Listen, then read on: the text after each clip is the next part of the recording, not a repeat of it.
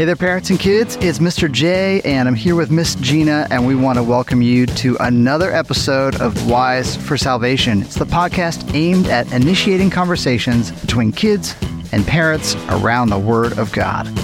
That's right, and we get our title, Wise for Salvation, from 2 Timothy 3:15, which says that the Scriptures are able to make us wise for salvation through faith in Christ Jesus.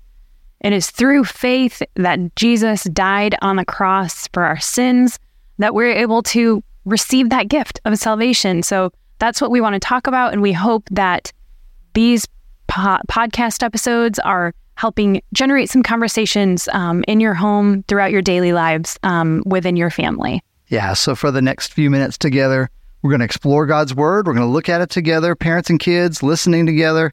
And then at the end, we're going to give you a question to discuss and explore.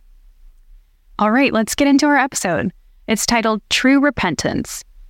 Our scripture passage for today is Acts 26:18, which says, "I'm sending you to them to open their eyes and turn them from darkness to light, from the power of Satan to God, so that they may receive forgiveness of sins and a place among those who are sanctified by faith in me."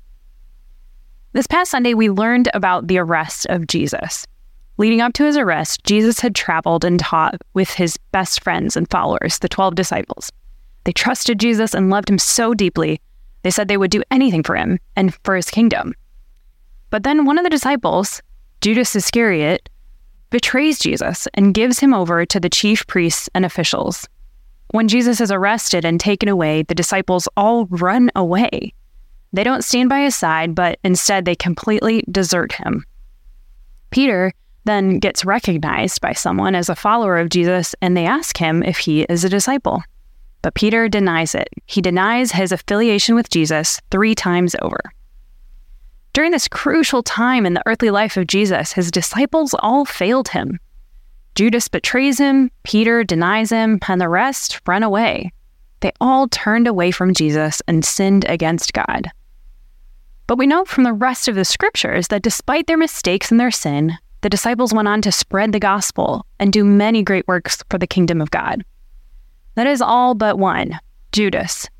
So why was it that Judas was condemned while the other disciples were forgiven? Was it because his sin was greater? No, it wasn't the sin itself, but his reaction to the sinning, his heart towards God. The difference was that the disciples all repented of their sin and returned to Jesus, while Judas did not.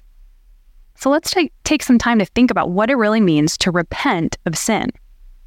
Our scripture passage from today helps us understand that. It's from the book of Acts, when Paul recalls when Jesus commissioned him, saying, "I am sending you to them to open their eyes and turn them from darkness to light, from the power of Satan to God, so that they may receive forgiveness of sins and a place among those who are sanctified by faith in me." Repentance begins with becoming aware of our sin. Our eyes are opened, and when we see sin for what it is, then we turn away from that sin and turn to Jesus. We turn from darkness to light, from the power of Satan to God. And when we turn to God in faith and repentance, we're able to receive forgiveness of our sins. Sometimes we might think of repentance as simply being sorry or guilty for what we've done. Repentance should begin with these feelings, but it is so much more.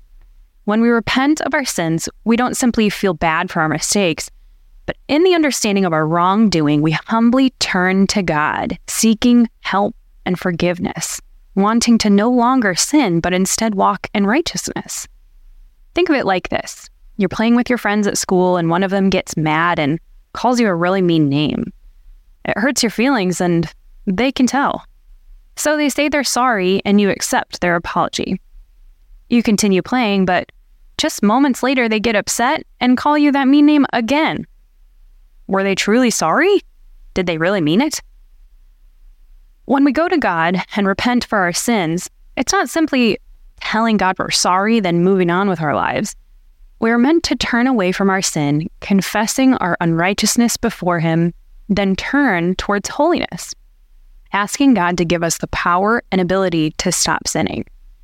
We go to God asking and hoping for a real change of heart, not just an empty apology. Another important thing to remember is that you are able to repent and turn back to the Lord no matter how big your sins. Remember the disciples? They deserted Jesus. Peter denied his Savior 3 times. No matter your sin, if you go to God with a repentant heart, He will welcome you with love and forgiveness. Because remember, there's really no such thing as a big sin or little sin. Any act against God, any act that does not align with God's will, is a sin. Whether it's a little gossip or murder, they are both unholy acts against a perfectly holy God, equally unacceptable in the eyes of the Lord. But when we place our faith in Jesus and repent of any sin, we are granted forgiveness. Jesus took on the punishment of our sin when He died on the cross. He made a way for our sins to be wiped clean. Let's pray. Lord, I pray that when we sin, You'd help us come to You with truly repentant hearts. Hear our repentance, Lord, and grant us grace, forgiveness, and sanctification. And we ask now that by Your Spirit, You would make us wise for salvation through faith in Christ Jesus. Amen. Amen. So good to be in the scriptures together. And we want to leave you now with a question to discuss together as a family. And here it is. Has there ever been a time when you said, "I'm sorry," but you didn't mean it? How does it make you feel when someone says they are sorry to you, but you know in their heart they didn't mean it? So I guess we're leaving you with 2 questions. Has there ever been a time when you said, "I'm sorry" to someone, but you didn't mean it? And then how does it make you feel when someone says they are sorry to you, but you know in their heart they didn't mean it? Enjoy the discussion.